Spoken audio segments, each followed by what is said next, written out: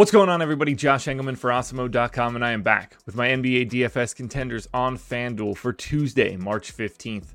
Now be sure to hit that like button, subscribe to the channel, hit the notification bell so you know when everything goes live. Follow me on Twitter, @Josh Engelman. Let me know in the comments section who your favorite plays are. And then go sign up at No House Advantage using the promo code AWESEMO. Get yourself $25 on your first deposit.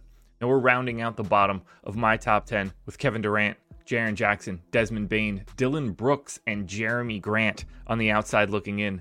Who will be my favorites? My top 5 plays for today? Time to find out.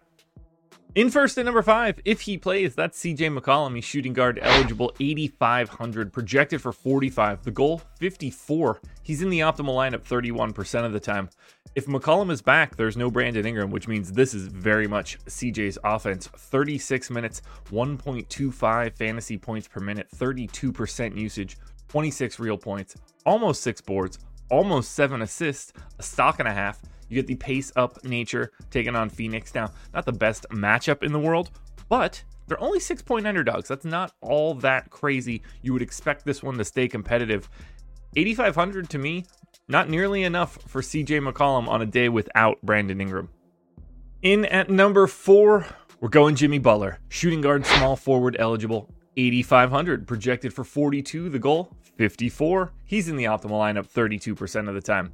I got Butler in for 35 minutes here. They are pretty big favorites against Detroit. This is a 13-point line, so it might not be the game that Jimmy Butler is just getting jammed out there for extra minutes. It's a slight pace down spot, too, for Miami. This isn't the biggest total either. I got Butler at 1.2 fantasy points per minute. Now, that's still good. 22 points, 7 boards, 4.5 assists, and 2 stocks. And the positioning is really what works most.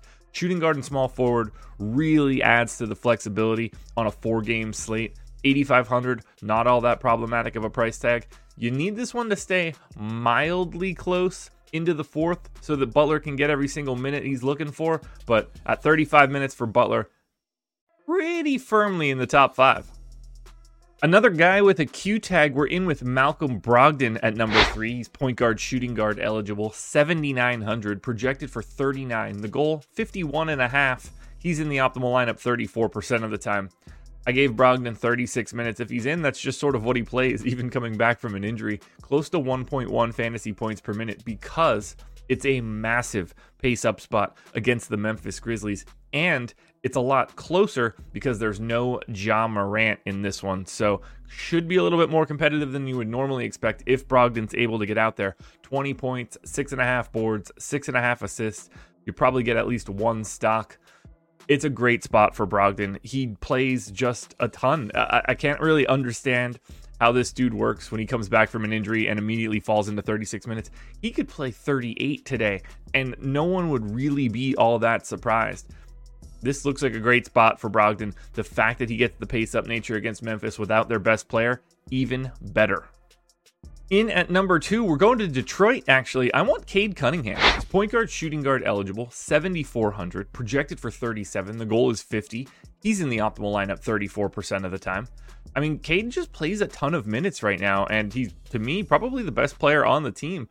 36 minutes. He's a little bit over a fantasy point per minute. Now, this is a pace down spot against Miami. They are expected to get bludgeoned, 13-point underdogs, but 19 points, 7 rebounds, and 5 assists for Cade plus 2 stocks at 7,400.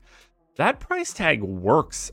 He does a little bit of everything. The scoring is there. Now, this is a very difficult matchup for Cade Cunningham. Getting defense from Jimmy Butler and Kyle Lowry and Bam Adebayo, and I'm even going to add PJ Tucker to this list just because it's not exactly a treat to be out there against him. This is a tough nut to crack for Cade, but there's a reason he was the number 1 pick, and it's not just because he's 7,400 today and the number 2 pick for me. He's ultra talented, and I think after getting 50 plus 60 plus games of reps in, he's ready for this challenge. So go to Cade Cunningham, point guard, shooting guard, 7,400. Now, before we get to that number 1 contender, one last reminder, please hit that like button, subscribe to the channel, hit the notification bell so you know when everything goes live. Follow me on Twitter @Josh Engelman. Let me know in the comments who your favorite plays are, and then go sign up at No House Advantage using that promo code AWESEMO.